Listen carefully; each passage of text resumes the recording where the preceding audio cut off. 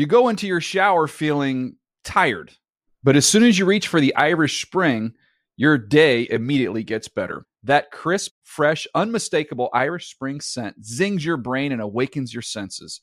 So when you finally emerge from the shower 37 minutes later, because you pay the water bill so you can stay in there as long as you want, you're ready to take on the day and smell great doing it. Irish Spring Body Wash and Bar Soap. Fresh, green, Irish. Shop now at a store near you.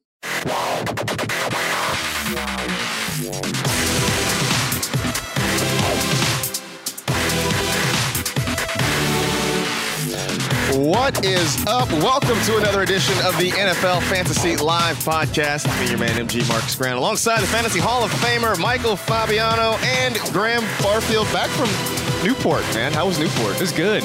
Family came to town. It was their first time spending significant time out here. So they really enjoyed it. We went to the beach, got some good food. The gloom kind of stayed off for the first 3 days. That's so it was cool. nice. Yeah, it was Getting tired of this gloom. I mean, you live here. Like, this is a thing now. It's just I know. Yeah. a thing. Yeah, it could be worse. And it hasn't been as bad this year. No. I mean, again, the people I'm sure in other parts of the country don't want to hear people in LA complain about Whining. a few clouds, you know. But yeah. So we got plenty to talk about today. We'll do an edition of Hype Train or Smokescreen because we're getting toward that time of year when everybody is feeling great. You know, I haven't done a BSOHL update. The guys who are in the best shape of their lives. I'll have to get on that. But Hype Train or Smokescreen because guys are starting to talk up their seasons. Hard Knocks. We have a team for Hard Knocks. We'll talk a little bit about that and kind of do a social poll sort of around that as well. But before we get too deep into the show, as always, we'll go behind the glass and talk to our faithful producer, Senior Edward L. Murphy, Esquire. Murph, what's up? What's up, guys? Graham, I got to ask you, just doing a little mini vacation myself. Do you need a vacation now from your vacation, or was it a nice, relaxing one? Or did you run around a lot with the fam? It was good. No, I don't need a vacation from a vacation. Okay. I also went to Pebble Beach for the U.S. Open. Right? Yeah, how was that? Oh, my gosh. Man. Pebble Beach is beautiful. It's beautiful. That is the most beautiful golf course I've ever walked. Walked 1 to 18 yesterday. Watched my guy, Gary Woodland. Wow. Come through. Yeah, it was a beautiful golf course, though. I mean, that is just so cool. So scenic. I mean, the holes 6 through 12, TV doesn't do it justice. Yeah, I've never been there for actual golf, but as a kid, my dad loves that area, so we would go vacation there. We've done the 17-mile drive, and you go through a lot of that stuff. Yep. It's gorgeous. Yeah, the 17-mile drive blew my mind. It's awesome. Yes, I did not feel like So much cool stuff in there. in America. So yeah, it's fantastic. So got plenty to talk about. So as we get into it, as we always do, let's do some news.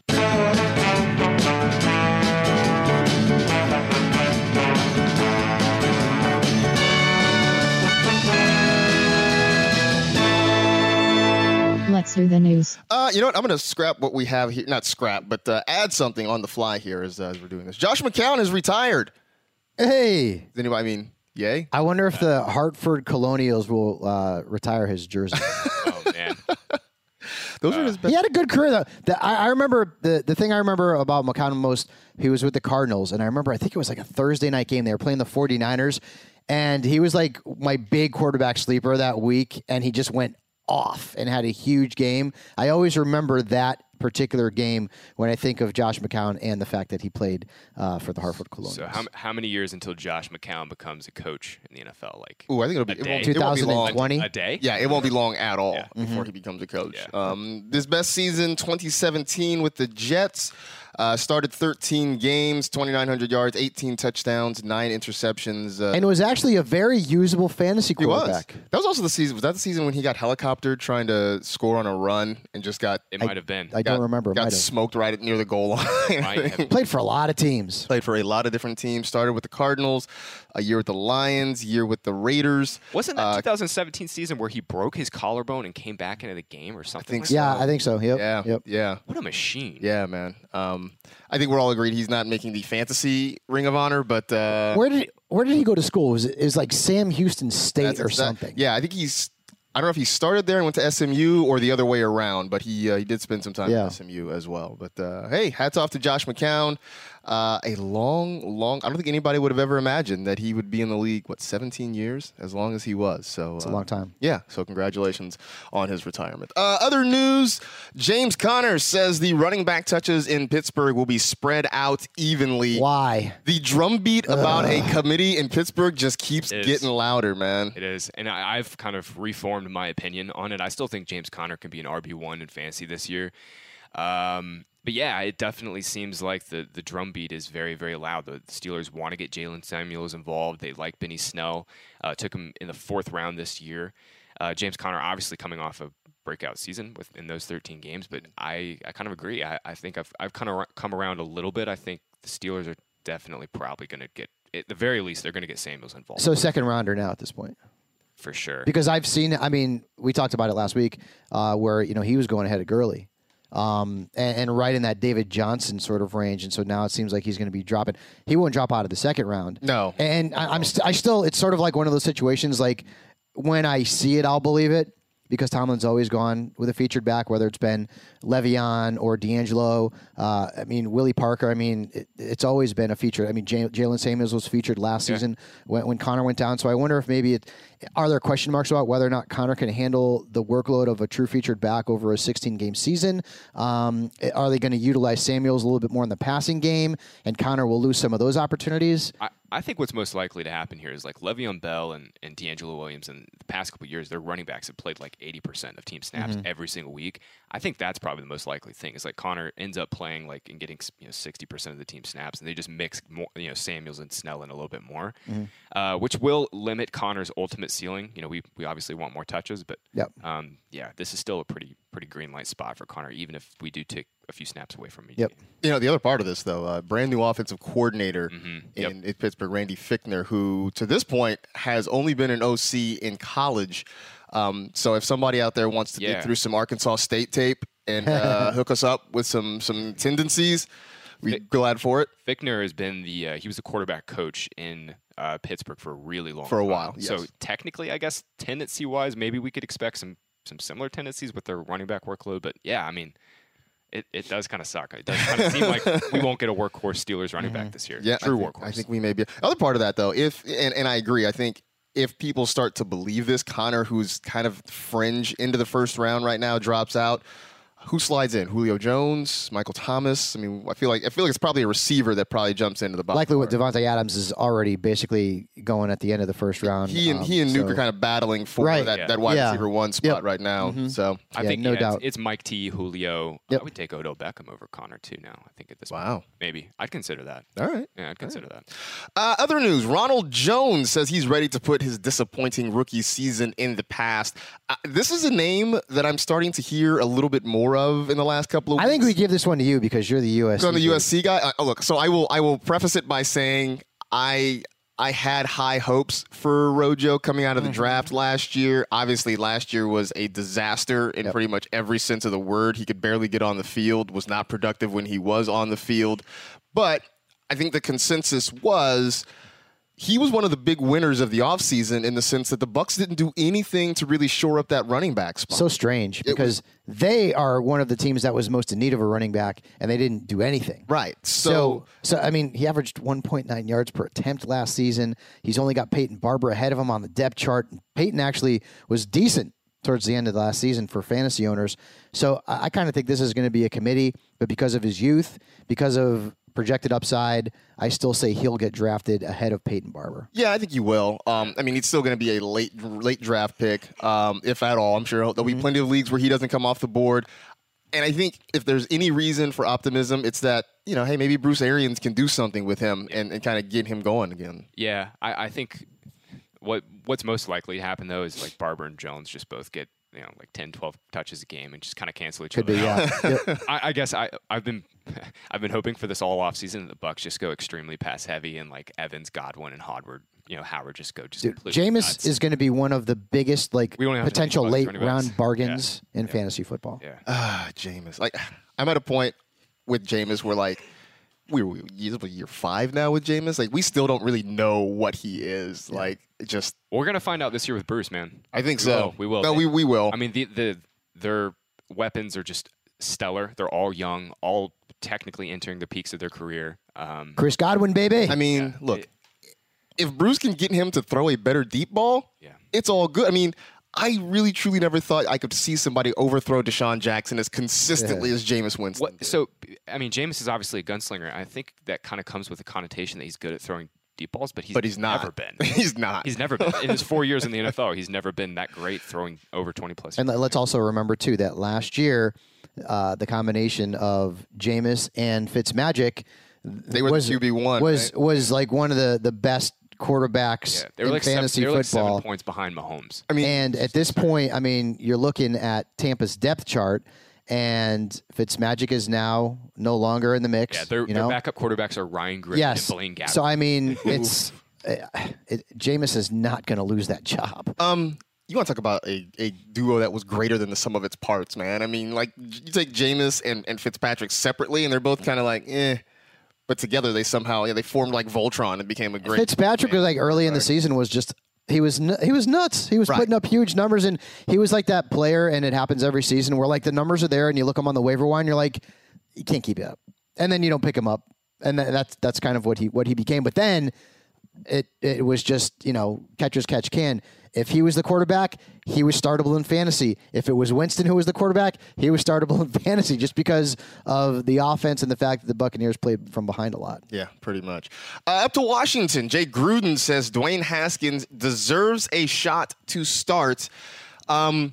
I mean, I don't think that's a ridiculous statement when you look at the depth chart at quarterback there in Washington. Alex Smith obviously not expected to play at all this year, and so they're going to try and, I guess, piecemeal something together offensively. So, if Dwayne Haskins is a starter, Fabs, do you look at draft? Do you consider drafting him, and if so, where? No, I mean,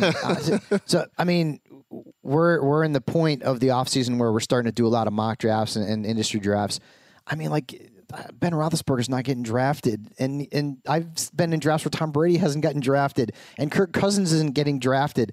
Like, there's no way this guy's getting drafted in a standard redraft. It's just not. Speaking of which, I mean, Geis is going to go in the 5th, 6th, 7th round of all drafts. Outside of Geis, I mean, really the only other draftable player on the Redskins this year is Jordan Reed. Right? I mean, the receivers. Well, I mean, Doxson has been an abject disaster since he's come into the league.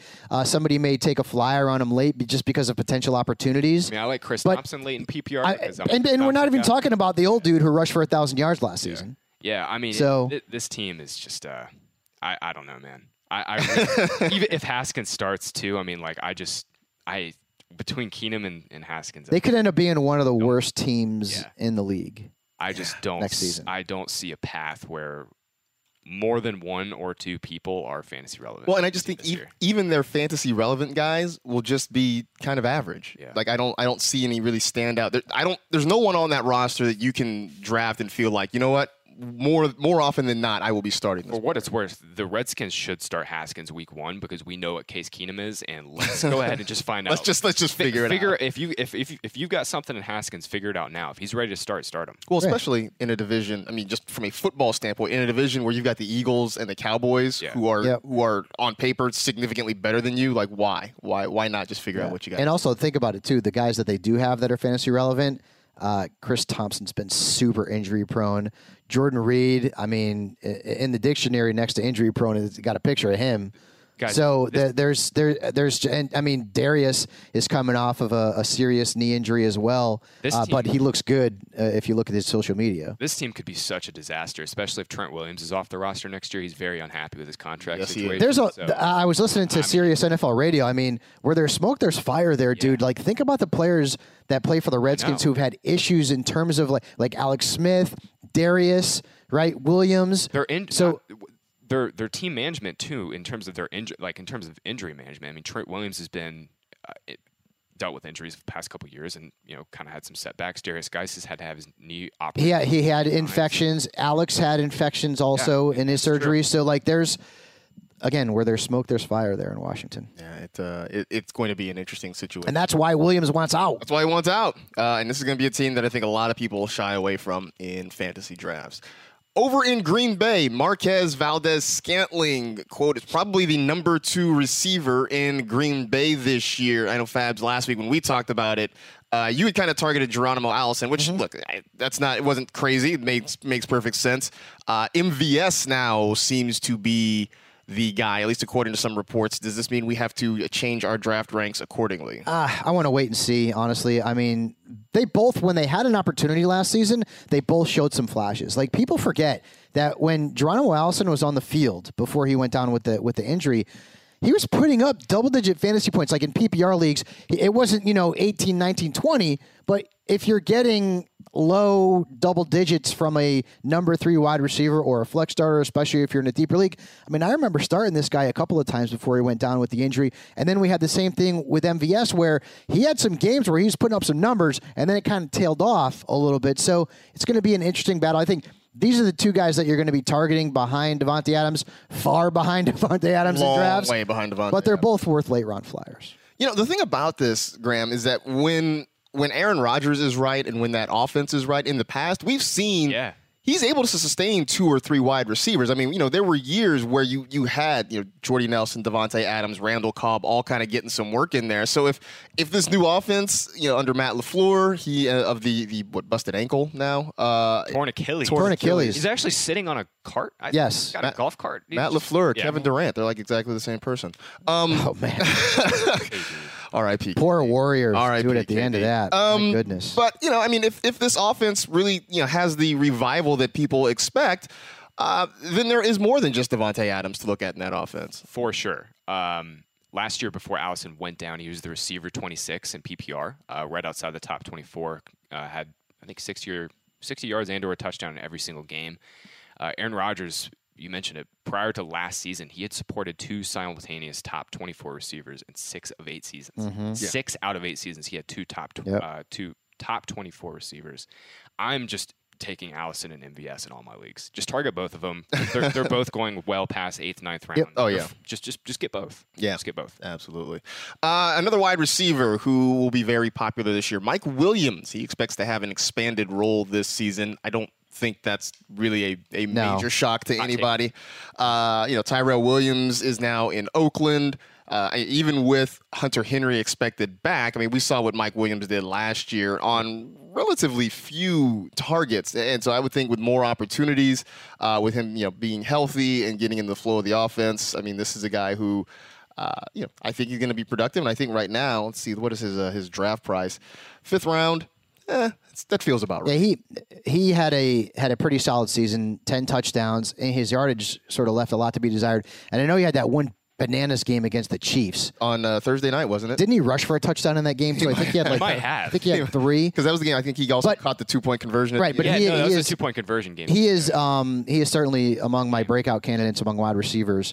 Right up there. Maybe not with Chris Godwin, but he's in my top 3 or 5. No doubt about that.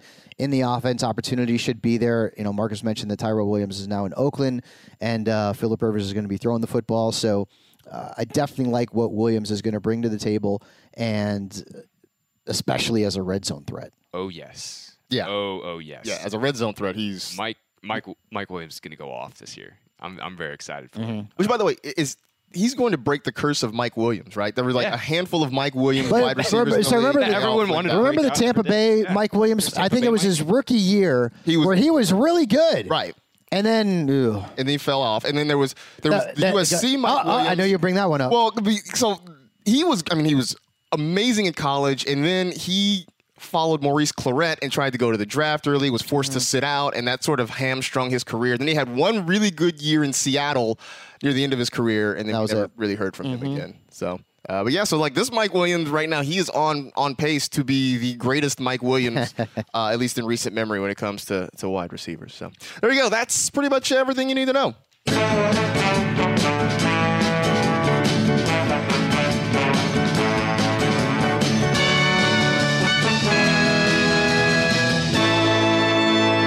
That was the news. All right, it is June. We've gone through OTAs, mini camps, all that kind of stuff, and this is when guys start to really talk up their teams or their teammates. And this is when we kind of start, because as Bob Harris told us last week, this is when we start looking through the straw at the minute-to-minute actions that happen here, and we sometimes overreact. I know it's weird to hear that sometimes we overreact to things that we read or hear in the media, and then we draft accordingly. So now I got a handful of stories here, and you guys can help me figure out if we should get on the hype train or if this is a smokescreen and maybe we should be a little bit wary. The first one, Russell Wilson says DK Metcalf is looking really, really special. And, he said, obviously, everybody knows that he can run, he can jump, he can catch, what have you. The mental part of the game, he's really well advanced. Sounds great. We also know Russell Wilson has a habit of maybe inflating things and getting really excited about his teammates. I flash back to maybe a week or two ago. There was a training camp video of DK Metcalf running a comeback where he took like 37 and a half steps to stop and then turn back the other direction. A lot of steps. So, people were kind of picking that apart, which I know we tend to do this time of year. Graham, you and I were in Indy when we saw Metcalf just blow the roof off of Lucas Oil Stadium during the Combine. I mean, the straight line speed is great. The agility numbers, not so much. Are we buying this right now? He's in the perfect offense where he can just run fast in a straight line or take a slant or a crosser to the house. I mean, I just don't see how the Seahawks in year one are going to ask him to run a super diverse route tree. It's not going to happen. He's in a great offense where he's not going to be asked to be the number one receiver anytime soon. That'll go to Tyler Lockett, especially if he runs more out of the slot. Metcalf's going to get his couple deep targets per game, and it'll be interesting to see. I don't know about you guys, but are you actively targeting DK Metcalf in your I have not. leagues? Nope. I haven't drafted him once. Not at all. I mean, he goes in that like 9th, 10th round range where it's like we just talked about Allison and MVS. I'd rather have those guys. Mm-hmm. Right. No doubt. Yeah. Well, and I just think, I don't know. I feel like people have kind of locked in on DK Metcalf as like, yeah, he's a decent best ball option. But if we're talking about week to week or whatever, there's just so much unknown that people are kind of stayed away. Yeah, and plus you're looking at an offense that's going to be predicated on the run, especially if you listen to what they're talking about in terms of the 1-2 punch with Carson and getting Penny more involved. So, I would think there's going to be some plays where he's going to flash as a rookie, and you're going to look, I got to run to the waiver wire and pick him up if he's available, and then 3 weeks straight he's going to give you nothing. And I think that's going to be what we're going to see from Metcalf. We're going to see some inconsistent stat lines. A guy who we'll probably be talking about a little bit more in terms of being a breakout or potential impact player in fantasy down the road. Yeah. So, all right. So, Russ, we're not all in on your excitement just yet.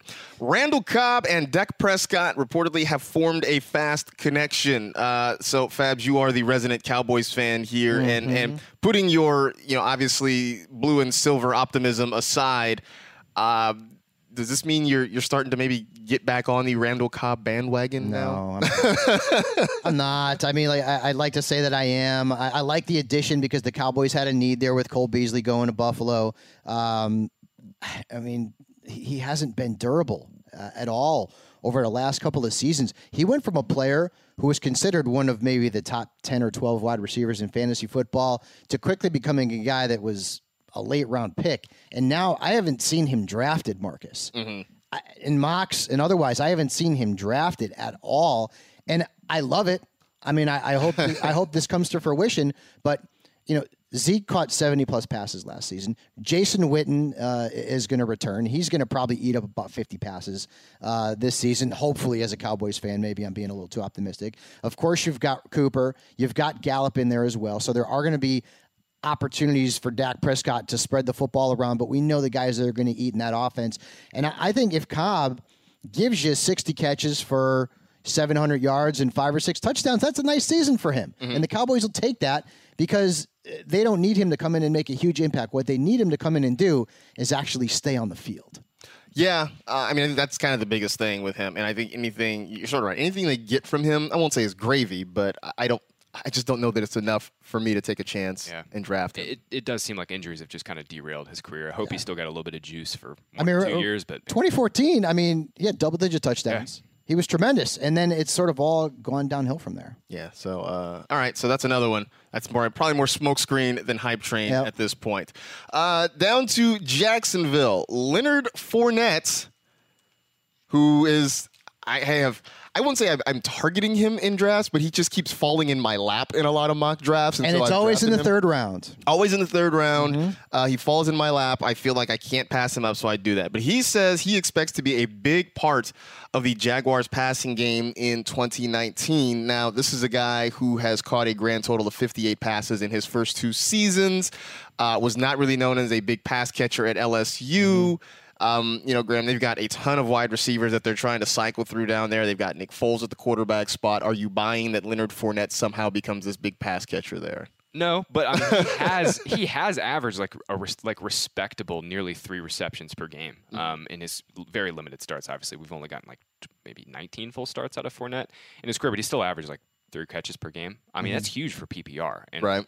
With Fournette's touchdown ceiling, if he is slightly more involved in the passing game, he's going to go. I mean, max, though, he's going to give you, 40, 45 catches? Yeah. It's not bad. Yeah, it's not bad. I mean, he has been a reliable pass catcher so far in his career, which is, I mean, obviously he wasn't used too much in that capacity at LSU. Well, I mean, plus in Jacksonville, they had TJ Yeldon there who could catch the ball. Yeah. Corey Grant, too. I mean, Corey Grant, saw in a very limited sample, they wanted to get him more involved. The depth chart in Jacksonville is it's wide open for Fournette just to go. Right behind him, there's just there's nothing. Thomas Rawls, Alfred Blue. Armstead and Blue. Right, Armstead and Blue. That's it. So maybe it does happen. I kind of do buy this one. I don't think this is necessarily a smokescreen. I don't think he's going to go and average like, I don't know, Saquon Barkley, ridiculous 30 routes per game or something absurd. But I definitely think he could be way more involved in the passing game than we're initially projecting. I think he definitely could have a career year there. All right. So we'll put a pin in that. We'll sort of buy in that one.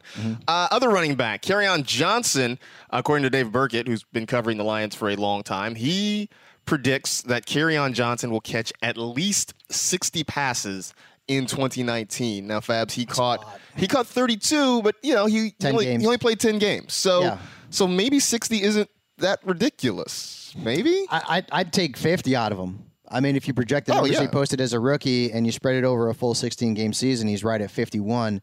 But I like him, and I feel like he has that high RB2 upside. I would caution fantasy owners, though, that they are going to use C.J. Anderson. Okay. I know CJ. He's a friend of mine. They're going to use him. He's excited about the CJ KJ connection, as I've called it, to CJ. He's going to get his work. Now, I'm not saying he's going to break into Kerryon's carries as he did to Todd Gurley at the end of last season, but remember the success that CJ had. CJ still got something left in the tank. And while Kerryon is going to lead this backfield in terms of overall touches, I don't see him being a true featured back a la Zeke Elliott, a la Saquon Barkley, David Johnson, for example. I think he's going to get enough touches to be potentially a nice RB2, but I do think C.J. Anderson is going to get in that mix and get his share of the touches. I also feel like some of that has to do with Matt Patricia as the head coach. I mean, he really is trying to run it. He's trying to remake this team in the Patriots image, which, good luck with that. Yeah. Have fun. Right, exactly.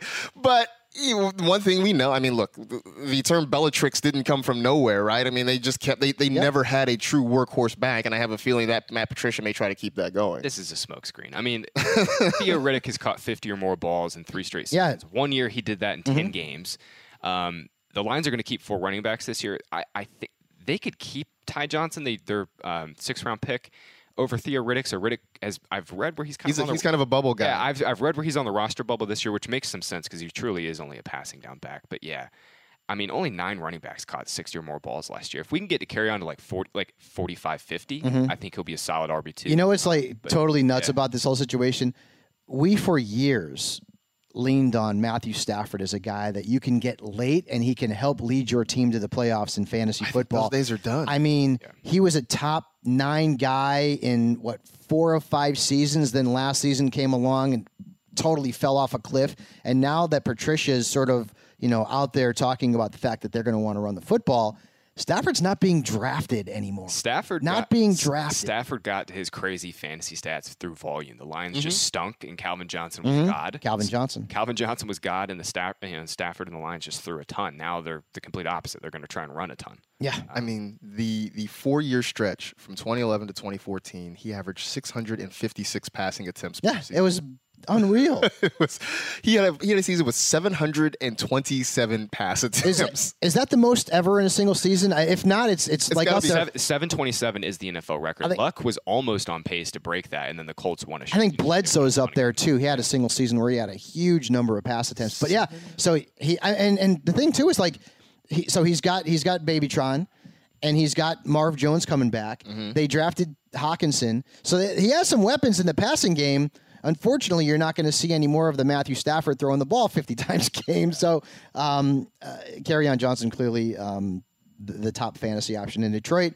And Matthew Stafford goes from a guy who's going to be guaranteed to become a fantasy asset to someone who's going to start the season on the waiver wire. I'm just looking at Stafford's career numbers, and it's wild to me that he only has 2 seasons with 30 or more touchdowns.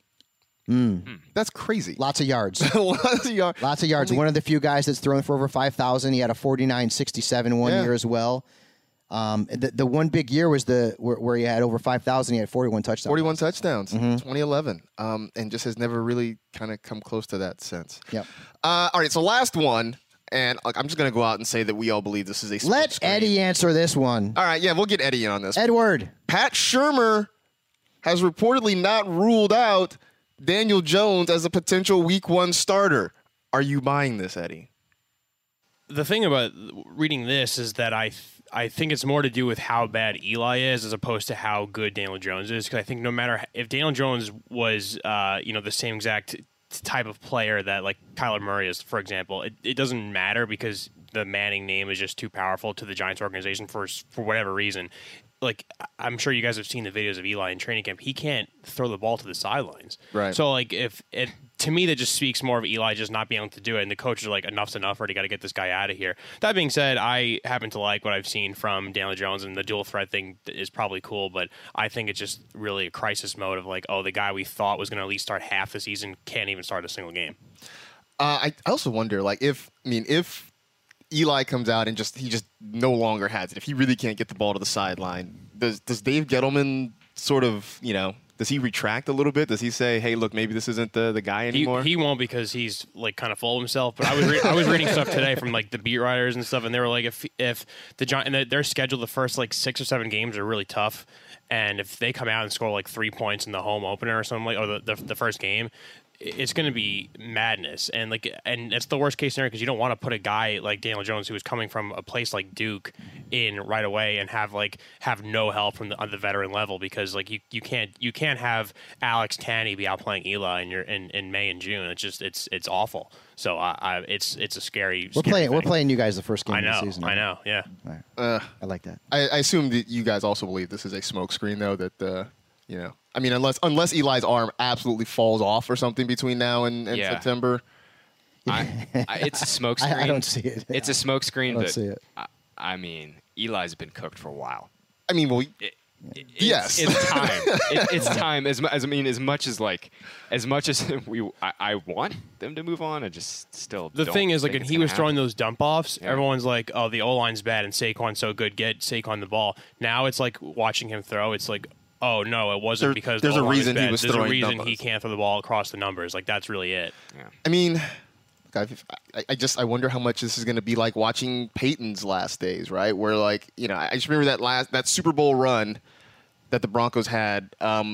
Peyton had like maybe one or two really good throws in him, and you would see early in the game he would try to take his shots downfield, because you sort of knew mid-second quarter, early third quarter, it just wasn't going to be there anymore. And I just have a feeling that Eli is at that point now where maybe you get a couple of really nice throws out of him every week, but if you're asking him to throw the ball 25 or 30 times, it's just not going to be there. There was a game I remember. I don't remember what season it was. Maybe his last season or next to last season, where you could start to see that Peyton was losing it, and it was against the Bengals, and it was in a Week 16 because I was playing in Fantasy Championship, and I started him, and he just absolutely wrecked me. He had 3-4 picks. I don't remember what it was. I think it was against the Bengals, and at that point you could see that he was starting to come apart. And then the following season, he was a very popular bust candidate in Fantasyland, and he, unfortunately for him, lived up to that. Yeah. So there you go. Hype train or smoke screen. we'll do some more of these before we get to the. There are gonna be a lot of them. There will be a lot of them. Yep. Especially once training camp opens and like everybody is BSOHL and they're talking about how great everything is going to be this season. We'll help. We should. You know what we should do? Like seriously, we should like just document like every player that on fantasy Twitter goes nuts at some point or another, and look back and be like, boy, that one didn't turn out very good, did it? You know, like Hakeem Butler, and now like with Henderson in LA. I would love to document that, and because they're doing what we do, we see this all the time where there's certain dudes in the industry that jump on a player, and then other players, other dudes in the industry jump on that as well, and everyone all of a sudden is starting to talk about this player as if like James Washington is getting into that mix as well. We should document that and be like, yeah, you remember how the hype with Darrell Henderson last preseason? Oh yeah, that's right. Yeah, that's before Todd Gurley rushed for 1,800 yards. I just remember a few years ago was it the Zach Sudfeld hype? Yes. Oh, and, dude. Hey, Gronk's hurt. Man, I know. Get on Zach Sudfeld. And that's why everyone's like, oh, Matt LaCosse. Oh, Matt LaCosse. Come on. Yeah. Gronkowski wasn't good last season. It was just like, hey, Gronk's hurt. He's not going to play the first couple of weeks. Like this could be his time. Sudfeld came out and goose-egged. Yeah. Awful. Yep. Yeah, that was it. That was it. Hard Knocks has announced its team for the 2019 season. It is the Oakland Raiders. Look, I don't know how you guys felt about it. I just kind of felt like this was sort of inevitable, right? I mean, it was. But do you think they should have waited until their first year in Vegas? Because now they can't go back to them. Yeah, except I wonder if the league probably wouldn't have allowed it. Because, there are stipulations where teams are allowed to say they have a team in Las Vegas, Marcus. I mean, look, I agree. I feel like the first year there, I'm sure the league would be like, okay, let's let you get settled first before you can do a Hard Knocks, but you can't show a casino. Yeah, good luck. Yeah. Good luck. Yeah, this was inevitable, and I cannot wait for the circus. I can't wait. I mean, John Gruden's going to be... Well, think about it. Yeah. Gruden, you got AB. Giffable. You've got Marshawn Lynch will make an appearance at some point. He's popular. He'll just pop. Right? Vontaze Burfict is on the team. Richie Incognito is there. Yeah.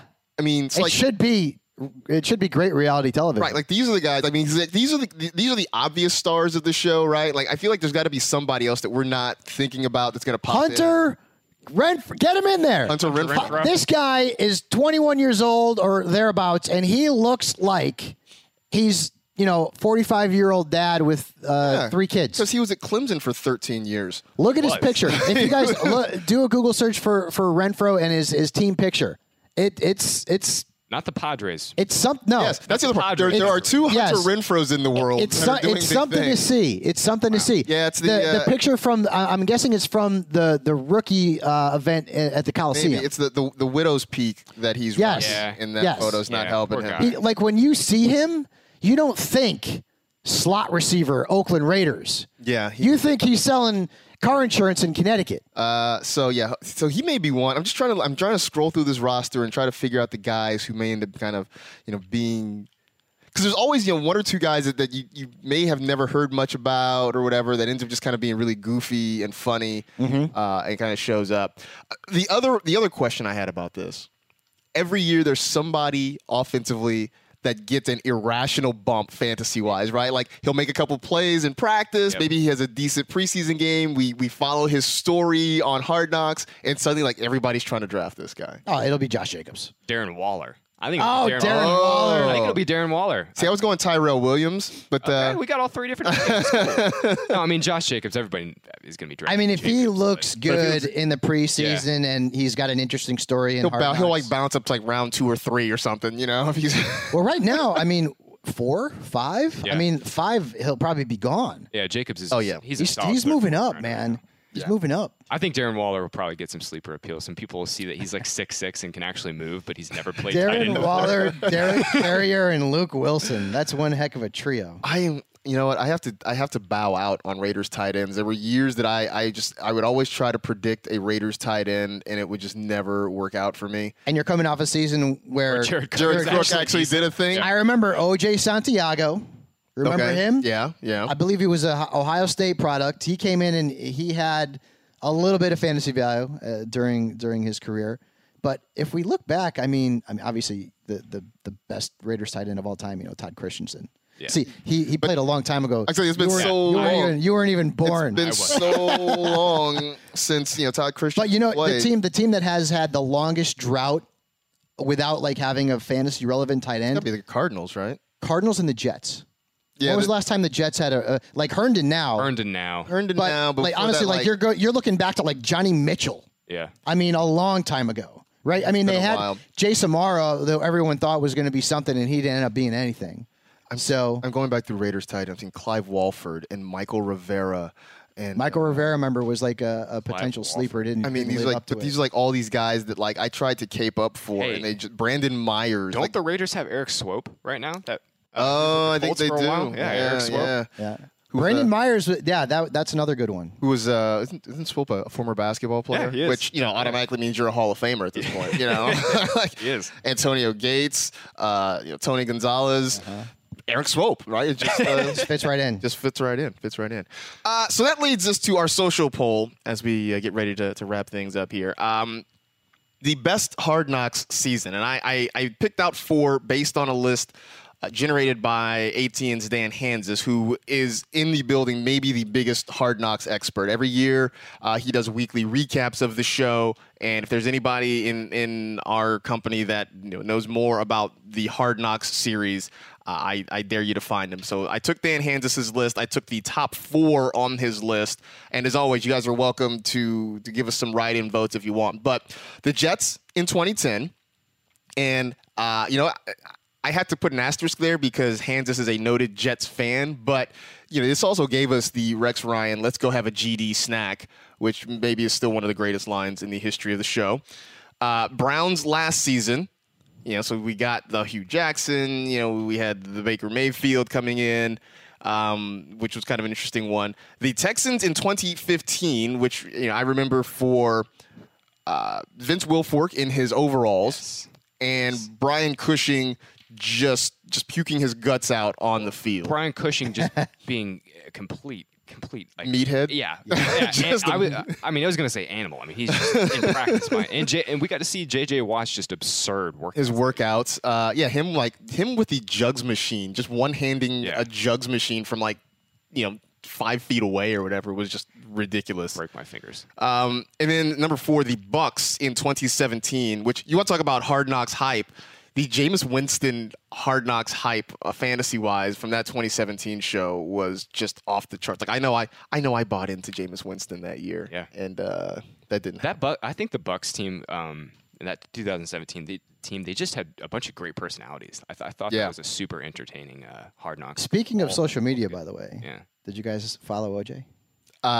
No, and I won't be. No, I can't. I can't. I like to see train wrecks, so I had to do it. So I usually tweeted out like three things so far. He's almost got 700,000 followers. Oh, I'm sure. And here's the accounts that he follows. I heard he's going to give There's only 8. Advice, I can't wait. I can't wait for that. That's his words. So can you guys? You want to take a guess? So he's following 8 accounts so far. Like a couple of them you won't get, but some of them you might. So take a guess. Let's see. Like. Kris Jenner's got to be 1, right? No. What? No. Let's say USC football. Yes. Okay. The Bills? Yes. Okay. The Bills are part of the NFL. That's another one. That's 3. Okay. What is his favorite pastime? So he's like the PGA or something? Yes. Okay. So that's now, so one of them. I guess I'm not surprised there's an account for this, but there is. And then the other 3, maybe one of them you would get, but. Well. He's also very well known for playing at USC and winning the Heisman Trophy? Yes. Okay. Really? Okay. And then Justin Simpson. So that's his son. Yes. Yes. Malcolm Laverne, it's at Sin City Attorney. Maybe that's the guy who got him out of the plane. And then Tim Graham, who's a Bills beat writer, right? Bills beat writer. That's it. That's 8. Interesting. That's 8. Also interesting that he follows the hype. Look, this is because I don't know what it is about that whole thing, but like anytime there's a new documentary about him, like I have to watch it. New show, I have to watch it. I don't know why. The whole situation was just ridiculous. As an SC alum, it always has kind of rankled me that like OJ. Look, he was found liable of murder, right? He gets to keep his Heisman Trophy. Reggie Bush's parents got a house. he's persona non grata, right? Like Preach, they had to take preach. everything down, right? Like no one died with Reggie Bush, but he didn't get to keep his Heisman Trophy. That has always bothered me. Yep. Yeah, OJ has liked one tweet, and it was basically about how quickly he's gotten to 50,000 Twitter followers. I think this is like an ego thing more than anything else. You think? Yeah, it's got to be. It's got to be. And I've seen some people out there that say, "Don't follow OJ Simpson." I got to see. I mean, I got to see. I don't have any moral. There's no moral thing be against me. Well, I mean, like, what was worse? I'm not going to tell people not to click the follow button on people who they want to follow, but I will not be. Eddie. I will not be followed. Bill Cosby tweeted something out for Father's Day. That can't be him. Yeah. That can't be him. Wait, for real? How do you tweet from jail? It can't be. Like, do you Marcus, have like a wait, for desktop to log in? Look at his account. Yeah. So like I was just thinking, of a couple of guys who sort of, fallen from grace. I mean, I guess that's sort of putting it lightly. I don't think I knew Bill Cosby. Well, was Bill on Twitter, Cosby- to be honest with you. I did not know Hey, that. hey, it's America's dad. I know it's late, but to all of the dads, it's an honor to be called a father. So let's make today a renewed oath to fulfilling our purpose, strengthening our families and communities.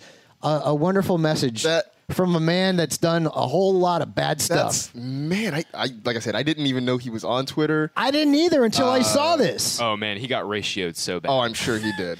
3.6 thousand replies. He's got 3.5 million followers. to just Stram. 5K That's likes. amazing. Now I didn't follow him. Yeah. I don't. Yeah. But like the OJ thing, I think could be entertaining. You know what? I follow Jose Canseco, which is a train wreck enough on Twitter Yeah. for me. So that's You know what? That could be like next week. We'll talk about that. Like maybe that could be a poll. Like what celebrity, like who's on Twitter, just should not be. Yeah. All I want to know is I want a. Now that OJ is on Twitter, if we could get some sort of three-way Twitter convo between him, Jose Canseco, and like Magic Johnson, that'd be the best. Oh man, That would be the best. OJ has so much like intrigue though towards like the public just seems to flock to him. Yeah. It's like this weird thing where people are upset. Like his story is arguably one of the biggest stories in like American like culture. it Like, was, dude. It absolutely. like that took over. Remember the NBA Finals? I think it was Rockets Knicks. It was. Rockets Knicks, yeah. which was relegated to the small part. the small part of the screen. My dad was not happy with Exactly. that. Like one of the things, and there's a million things that fascinated me about this whole situation was like the people were cheering him. Yeah, The man murdered people, and they were cheering him. At that time, people didn't. OJ was so beloved that no one believed he could have done it. I remember the day the story broke, and this guy who was sort of annoying. And I was a senior in high school. My math class comes up to me. I hadn't even heard the story. He comes up to me. He says, "So do you think OJ did it?" And I was like, "Did what?" And he said, "Murdered his wife." And my response was, "That's the dumbest thing I've ever heard. Go away." And Wow. because OJ was so beloved at that time that it was unfathomable that he could do something like that. So funny, small, weird little thing about OJ. And I apologize for getting us completely off the tracks on this. This is, very small, but like when Bundy and Goldman were found, it was June 12th, 1994. I was born the day after. Really? Yeah, June 13th. Wow. Yeah. Wow. Man, and I've actually gone to the spot, to that area. I've driven past the house when it was still and there. like every time I go through Brentwood, and Brentwood Country Club is right there. They knocked down his house. The His house- Yes, but the murder scene is still around. Well, no, the house where the murders took place has been torn gone. down and Right, rebuilt. exactly. Yep. Partially because it became kind of a weird, ghoulish tourist stop. Yes. People would drive by it all, and the people who, But I bought mean- the house didn't want that anymore. Right. But I mean, you can go by like where it happened. I mean, Right. it just doesn't look anything like. That's what I and thought, then, yeah. and then the building, I think where Nicole lived, also. What about his house? Isn't still- his house gone too? The house is gone. That's what I thought. OJ's house is gone. His house is gone, right? Yeah. There, Yeah. yeah. My parents, when they visited, again, people who are obsessed with the story made me drive to both spots, and I was like, I don't think we're going to see anything because I think both things are actually gone. Yeah. Yeah. But I mean, like, obviously, there's something else there now. Yeah. So, but that's where it happened. Somehow Kato Kalin is still kicking around, dude. I was at a party with Caleb. Believe it or not, I was at Jerry Cantrell's birthday party earlier in the year, and freaking Kato Kalin showed up, and I gave an elbow to my girlfriend. I'm like, is that Kato Kalin? Wow. It's freaking Kato Kalin was there. I don't know how we got on this track. How do we? It was my fault. You could blame I me. can give last week's poll results Oh, anyway. yes, so, please. But I went on the please. social media thing, and then I brought up OJ. Biggest sports curse we asked, it was either the Drake curse, SI coverage jinx, Madden cover, it's gotta or be Madden. Lil B the base guy curse. I voted for Madden. It's Drake, huh? It is the Drake curse. Because 48% Drake curse, 37% Madden cover, SI coverage jinx with 9. The Raptors just but his team just won. Well, his team just won. Yeah, I mean, we put it out. The series hadn't ended when we first put the poll out. And also, I mean, Drake.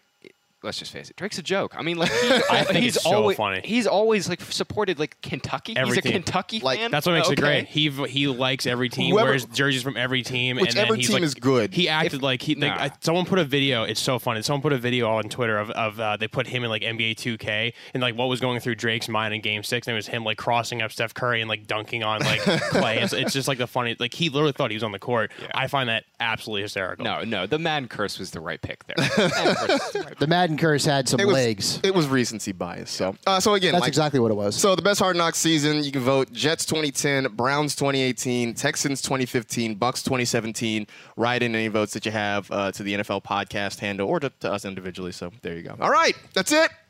We are done. As always, we appreciate you listening. You know the drill. Tell 2 friends to tell 2 friends. Rate, review, and remember, if someone says your secret's safe with them, it's probably because they weren't listening. We'll see you next week.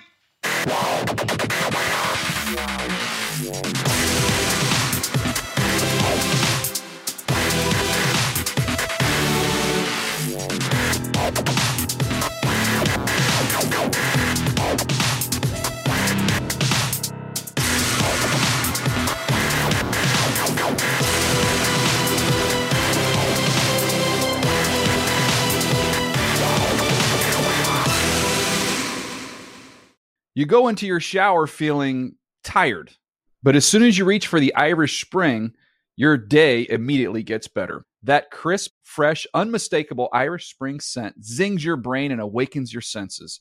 So when you finally emerge from the shower, 37 minutes later, because you pay the water bill so you can stay in there as long as you want, you're ready to take on the day. And smell great doing it. Irish Spring Body Wash and Bar Soap. Fresh, green, Irish. Shop now at a store near you.